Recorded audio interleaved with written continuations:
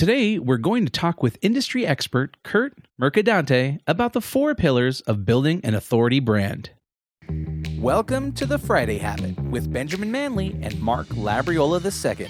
The Friday Habit is for creators, entrepreneurs, and agency owners looking for actionable ideas on how to grow their business and be more profitable. We'll pull from our combined knowledge of over 20 years and interview thought leaders that will inspire you and give you the motivation you need to kick your business into high gear. Buckle up. It's Friday.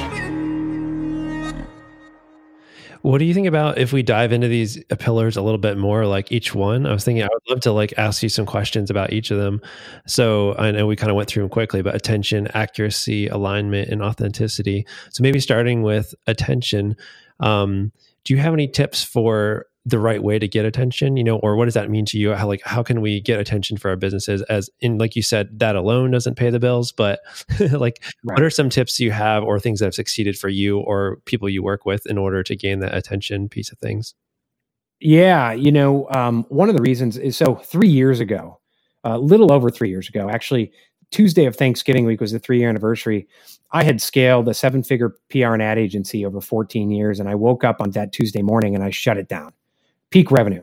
I was unfulfilled. I had been having anxiety attacks. I was 60 pounds heavier than I am now. And I went to my wife and I said, I'm done. And she said, it's about time. I was literally killing myself.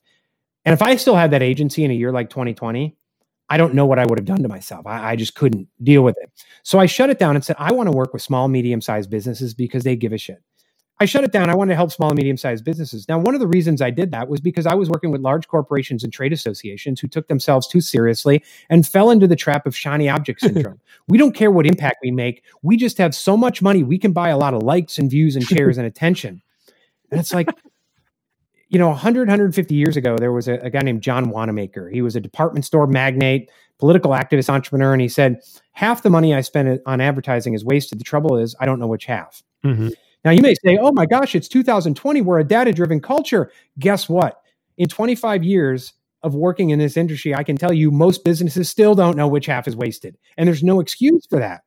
So you got to know your target audience. You got to know where they are. Now, I'll argue that every business owner is the best place. It's not Facebook, it's not Instagram, is actually LinkedIn.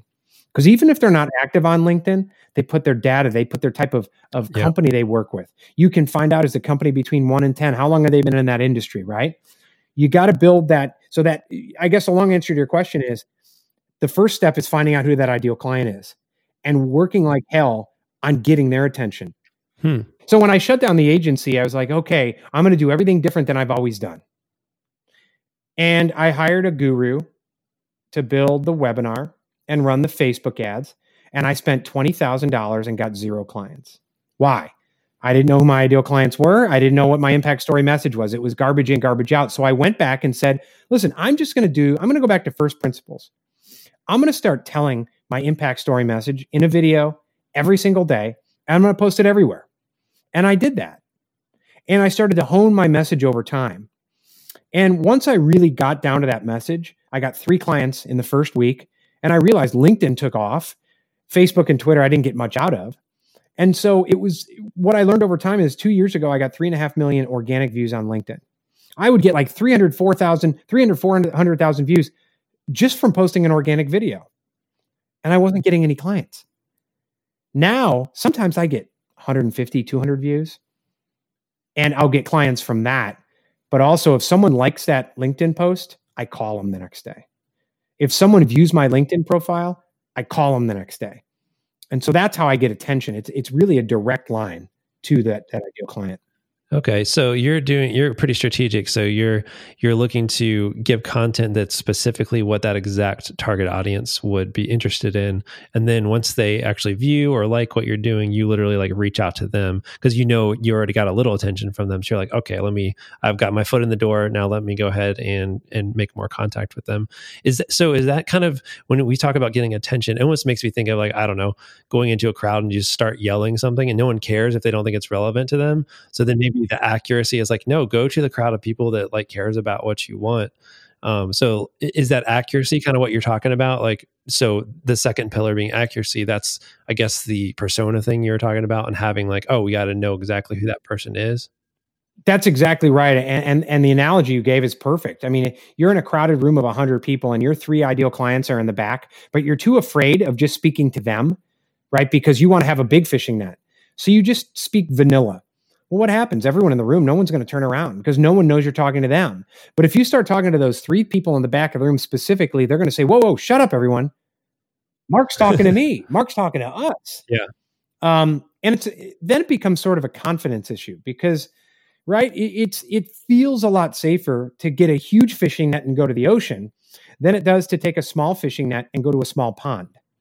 But what happens when you go to the big ocean is you have that vanilla message and none of the right fish know you're talking to them, or you catch a whole bunch of Asian carp that are going to feed on your other clients and destroy your business.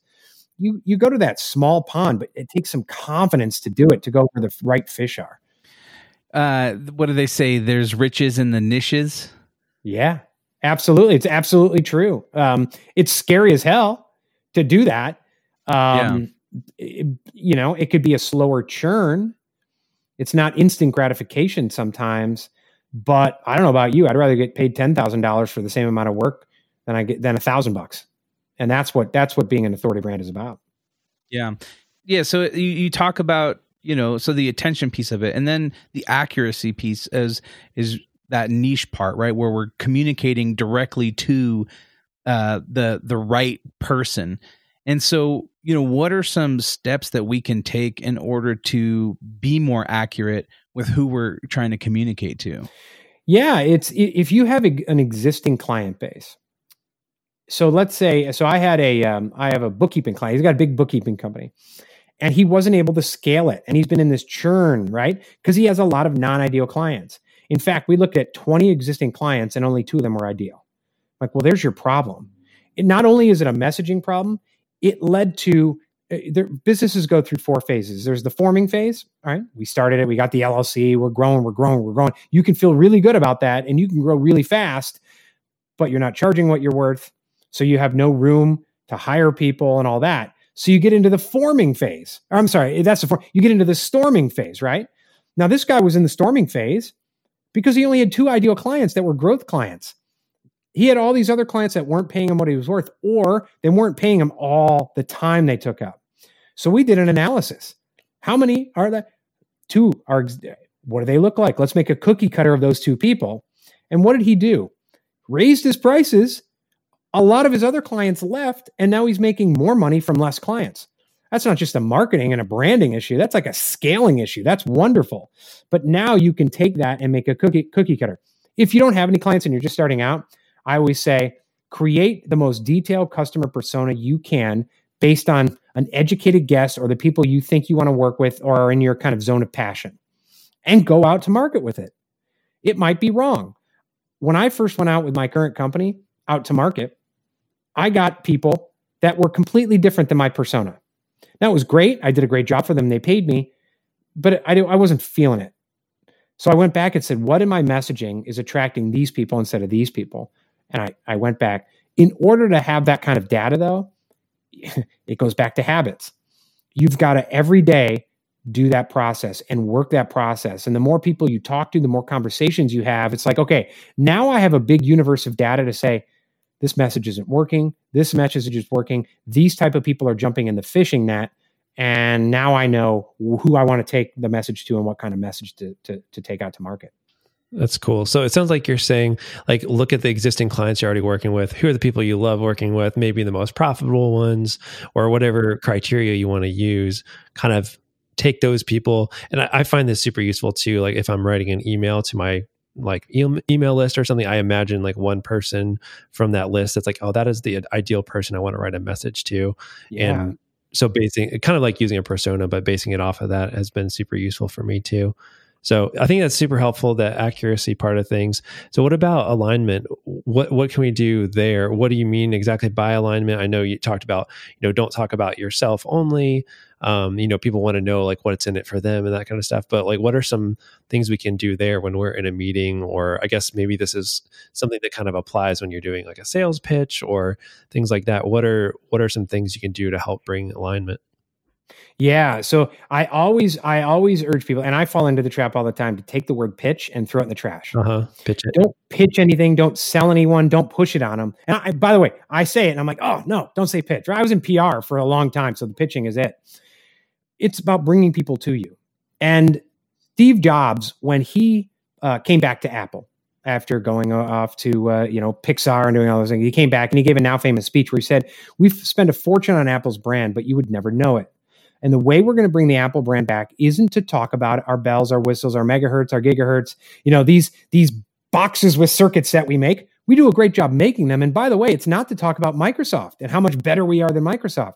We've got to create something deeper that speaks to that impact." And he released a vision statement for the company, which is people with passion can change the world for the better. And he used that speech to launch the Think Different campaign, ad campaign. Martin Luther King, Albert Einstein, Muhammad Ali, not a single Apple product. The vision statement didn't have a single product in that. Why? Because he knew that if he talked to that end impact that people want, I could be like Albert Einstein if I use a Mac. I could be like Muhammad Ali. I want to change the world for the better. Oh my gosh, I can use an iPhone to do that. And at that time he released that, there was no iPad, no iPhone, no iPod. Maybe he had it in the back of his head, but it had not been invented yet. And 10 years from now, that vision statement is still going to hold whether or not we have physical computers or Elon Musk has it all, in our brains. And so he aligned, what they do. We make great computers and we do that. But more importantly, here's the impact you get of using our product. And it's so simple. I have an elite personal trainer who came to me, and he would love to verbally vomit on his clients. And, oh my gosh, I'm going to differentiate myself. I'm not like the muscle bound guy, and it's all about movement. You need to know about movement because that's the key to life. Da, da, da, da, da, da. And these people are like, whoa, what? Like, I just wanted to know what's in it for me. And then he was like, okay, what do they want to lose weight? They want to lose 10 pounds. They want to no. So he went out and asked his clients, like, what do you want to do? I just want to lose my quarantine belly. I just want this back pain to feel better.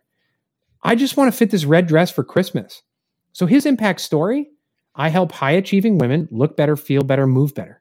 That's what they want. And he asked them what they want. So it's that end impact, that bookkeeping client. You know what he does? He saves marriages. What? Well, he used to talk about QuickBooks and Xero and spreadsheets and numbers.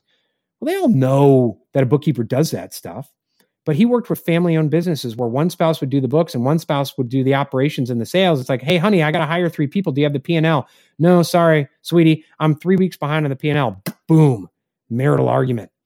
So I save marriages. That speaks directly to that client, whereas someone else might be like, what the hell are you talking about? You save marriages? Yeah. They know exactly what he's talking about. Yeah, man, I that really, it inspires me, and it makes me think, when you start just talking about the aspirations that people may have, that all of a sudden you're like attracting the right customer to you, like you were talking with the example with Apple, with the Think Different, right? I think when I saw that ad, right, it made me feel like, oh, like this is a brand that I want to be a part of and support, and so I think sometimes we get so caught up in our heads about having all the right gear and looking cool and giving this really broad message because we want to try to reach as many people as we can. But if we can communicate something simply, that the right people will then be attracted to our brand, and we'll have less headaches with difficult clients and trying to do work we're not really qualified to do just to make a buck. So that's my wheels are turning. I once had another branding coach come to me and says, Curt, I don't get your brand. I said, that's okay. I'm not selling to you. Yeah. You're not my target audience. Like, not everyone has to get your brand. And it's easy to look at commercials. And I used to make ads, right? And you look at commercials like, that's a horrible ad. That's this, why are they selling to that? It may be a horrible ad. Or they may have some data that their ideal customers specifically like something they said in that ad. And I'm not supposed to like that ad. I'm not, I sometimes I question, Apple has gone away from the Steve Jobs model a little bit, and their commercials are very phone centric and whatever. Now, at first glance, I might say that's stupid. And they keep touting this 3-pronged phone, I don't have it, that they have on the new iPhone. And I'm like, man, that's limiting. They might have some data that the number one reason people buy their $1,000 iPhone is for the camera. I don't know. We don't know. Now, if they don't have that data, maybe it's a horrible ad, but you never know that until, the beauty of the ad is in the eye of not only the people holding the data, but the ideal customer persona they're trying to attract. Yeah, that makes a lot of sense. And I love what you were talking about with alignment. It makes me think of a couple of things. One is, it sounded like you're saying almost like aligning your why, with the customer, like kind of why you're doing what you're doing. And if you agree philosophy wise, then you're both going to be kind of on the same page. So finding people that kind of believe similar to you, it kind of made me think of that. And then also the idea of, and I totally agree with you about what you said about like pitching and stuff. I don't really think of it that way. I usually think of it as I'm trying to solve the problem that my customer has, or my potential customer has. And when I think about alignment, I think about standing instead of across from them and selling at them or telling them why I'm so awesome or whatever it is. Instead, I'm standing beside them, looking at their problem, and we're aligned like together. Like, cool. Hey, I'm on your side. Like, let's figure this out. If we're not the best fit for you, that's fine. Like, we'll find something good for you. But like, let's talk about your problem. Let's try to dive into it, find where the value is here, and then basically, send them on their way. If they're not a good fit, or if they are awesome, they can make that decision. But those are the things I think about when I think about alignment, is the why, and then also like standing beside them instead of like talking at them. Yeah, no, I love that. And when you align like that, and you speak to their needs and their wants, and actually more importantly, their wants, because sometimes what they need and what they want are two completely different things. You end up really, like you said, you're standing next to them, but you're not trying to force feed them. Mm-hmm. You're not trying to shove. And a lot of the terminology we use today is like, oh, let's push them down the funnel, and it's like, no. And if you said it earlier, if you compete on resume, you're going to lose on resume. If you compete on price, you're going to lose on price. If you compete on impact, then it doesn't matter where you went to school, what you did 10 years ago, this, that, and the other thing. And I get a lot of clients who are like, oh my gosh, how could I sell? I didn't go to this school. I didn't have this. I don't know. It's like, well, then don't talk about that stuff. Don't talk about it. Talk about the end impact. And if you can sell that impact, when I know I've done a good job is not only when someone hires me, when someone hires me and then say, wait, now how does it work? What does this do? They don't know anything about me. They know about the impact they have. They pay me and then they're like, how does this work? Like, what is it? What's the process? Because that means I didn't overwhelm them with how the sausage is made, and that's when you lose them. And they're not as strong at clients too, because they jumped in sight unseen. They're like, let's go. I don't know. What do we do now? Yeah, that makes sense. I was going to ask you about the authenticity piece of things. So we talked about attention, accuracy, and alignment. When it comes to authenticity, what does that mean? Does that just mean don't be fake? Or is there some things that we can do that, are like, is it about choosing, the right things that match with your brand, your style, your personality? Like what does that mean to you? Yeah, I think it means a lot of those things. First of all, consistency. Showing up every day to show that you know what you're talking about. It's providing a quality product as well. You can't say all these wonderful things and then have horrible customer service and a defective product or defective services, because that'll get back to you. I think it's also, it is not being fake. You see these gurus, right, all the time renting the Lamborghini or the mansion and doing the video and saying, I'll make you rich like me. And in the meantime, they had to, they drive an Uber on the side because they have no money. And there's nothing wrong with driving an Uber. That's a specific experience from some LinkedIn guru who talks about branding, and I'm crushing it, I'm killing it. And then he calls other coaches asking for free advice because he's poor. Like, that gets around. And if you're full of it, if you're full of shit, people can see that in your eyes. They know it. And you can fool some of the people some of the time, but over time, people are going to be like, hey, this guy doesn't know what he's talking about. Then you start bringing clients in and not being able to serve them, and not getting testimonials, not getting client reviews, not having people who come into your feed and be like, dude, I read you're awesome. And building a tribe. If you're not authentic and you're full of it, you're not going to be able to do any of those things. But even, I don't want to say more so than all of those, you got to show up every day. You got to show up every day and speak to people. I get people who, actually it was a friend of mine who's a coach and a performance coach. and I had worked with him, and he sometimes has people call me for testimonials. And she called me. She's like, "Oh my gosh, I was so nervous calling you, Curt. You're a LinkedIn celebrity." And I was like laughing. She just has watched my videos for like 2 years. She felt like she knew me. And, my wife jokes when I tell her that story. She's like, "What are you, Ron Burgundy? Like, I'm kind of a big deal. I have many leather-bound books." You're not that cool, Curt. Yeah. Yeah. Oh, LinkedIn. It's like we walk into a restaurant. I'm like, it's crowded. And I'm like, "Julie, don't worry. I'm going to go up and tell them, don't you know who I am? I'm LinkedIn famous, But there are people who strive to be LinkedIn famous. I could care less. I tell people I'm not on LinkedIn to be famous. I'm not on LinkedIn to be friends. I'm on LinkedIn to pay my mortgage and build my company. Yeah. And so to do that, it's like, I don't need to be full of it. You get I am who I am. Yeah. You get what you pay for good or for bad. There's some people, there's a marketing principle, attract and repel. You know who does this really well?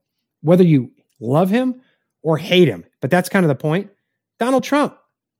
Remember when he said I could go out on Fifth Avenue and shoot someone and they'd still vote for me? He wasn't kidding. I think we've seen that, right? And so, like him or hate him, you know what? There's a reason that he has outperformed every Republican over the last decade. Taken states that none of them would ever win, and now he did it. Why? He focused on his client persona in Rust Belt states. He knew what their fears were. He knew what they did, and he spoke to them time and time and time and time again. And in doing that, by the way, he had people on the other side who absolutely loathe him, who hate him. And yet, he won the election. He became US president and almost won again. Apple and Android are the same thing. Forget politics. You want to piss someone off? Like, take your iPhone out in front of like a hardcore Android user, and then it's like you're a member of the evil empire. Well, you know what? There's a reason that people line up in the rain, the snow, the sleet, and the hail to get the latest electronic brick that Apple is selling for $1,000. And by the way, they're selling it for twice as much, more than that, than like an Android. Yeah. It's because they have hardcore tribe of supporters. They attract them and they repel the hell out of everyone else. Now, that doesn't mean you go out and piss people off on purpose. What it means is, though, you're not afraid to be yourself. You're not afraid to be, as Seth Godin calls it, the purple cow. You don't do it to go out of your way to piss people off, but you attract those people. And I once put out a video and said, "What's your biggest challenge today?" And the guy messaged me back. He said, "My biggest challenge today is looking at your ugly effing beard every day."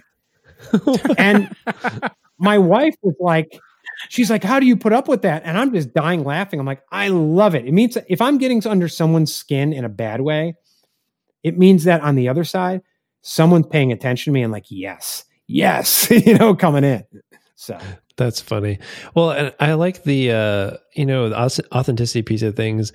I like that because I do feel like when you're yourself, you naturally attract people that either are like you or would appreciate your personality or appreciate your company. And like you said, your idea, I think you said something like your company is just, it starts out as a thought or starts out as an idea. And that's really part of who you are, if you think of that. So then as you build your business, it's still kind of an extension of who you are, especially when you're a small company, I think. And so if you really are just yourself, you're authentic, then I think it's cool. And in a way, it's scary because if people reject you, then they're really rejecting you as a person, right? So I think that's one reason that it's hard to do that sometimes. But if you are just yourself, then you're going to attract people that like that. And then they're going to be even more hardcore because it's just like, and they're going to be a better fit for working with your business because if they've found you exactly who you are, and that's why I tell people too, when we build their websites, they're like, "Oh, we want to look way bigger than we are, or we want to look more trendy than we are." Or I'm like, we can push a little bit in that direction, to kind of your aspirational identity more than who you are currently. But if you try to be too much something you really aren't, like, if it's, I don't know, whatever organization, if they want to look way more trendy than they are, then when they get to that to the actual physical location, they're going to be disappointed because we attracted the people that care about style so much, you know what I mean? Or whatever it is. So like sometimes people try to put out a persona even through their website that doesn't match them. And I think it hurts them instead of just being like, "Hey, embrace who you are and we'll do the best version of who you are, but nothing outside of your real authentic personality." That line you said, "Embrace who you are and be the best of who you are." I'm a Gallup certified strengths trainer, and it's about amplifying your strengths and not focusing on your weaknesses. There's enough people who want us to focus on our weaknesses. It's called deficit-based development. And I think one of the most cruel things we tell our kids and people is you can be whatever you want to be.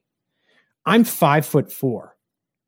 If my parents had told me throughout my life that you could be an NBA center if you want to be in the NBA, that would have been one of the cruelest things they could have ever told me, right?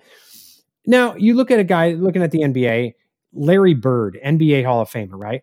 He called himself a slow white guy who couldn't jump. NBA Hall of Famer. Why? He didn't try to jump as high as Dominique or Michael. He was an incredible passer and shooter. He just became the best Larry he could be. That doesn't mean he didn't work out and try to jump as high as he could, but he was the best of who he was. Right. And that was great enough to be one of the best of all time. And often we, from a branding point of view, you see people when they come on, it's like, you can tell they just watched a Gary Vee video, or you can tell they just watched Grant Cardone. And so they're F this, F that. And that's fine. I don't care if that's naturally what you do. I drop F-bombs all the time and some people hate it because that's me. I'm Italian Catholic. I grew up dropping F-bombs. We drop F-bombs in our family, right? That's me. But you got to use what works for you. If you're not good at video, just because so-and-so does video, you can get better at video, but maybe video is not for you. Maybe you're a great writer. Use that to your advantage. And so, yeah, be the best of who you are. You are like does attract like. Don't go out of your way to piss people off. But as you were talking, I was thinking of Mike Tyson, and when early Mike Tyson, before he kind of went off the rails, right? He would come in just the plain, all these other people, it's like, the Apollo Creed thing. Oh, this music that was incredible, and they come in bright lights and all this. He would come in, and his intro music was just this like kind of one beat, like dun dun. He came in plain black shorts. He would just go in and he would just like 90 seconds and the fight was over. Every part of his brand equaled who he was. And there were some people who hated him. There were certainly people who feared him. And there were some people who just couldn't get enough. I mean, when you pay $10,000 for a ticket to watch a 90-second fight, that means something about his brand attracts you. And you can even see it now. He went through everything. He had he did some really bad stuff, right?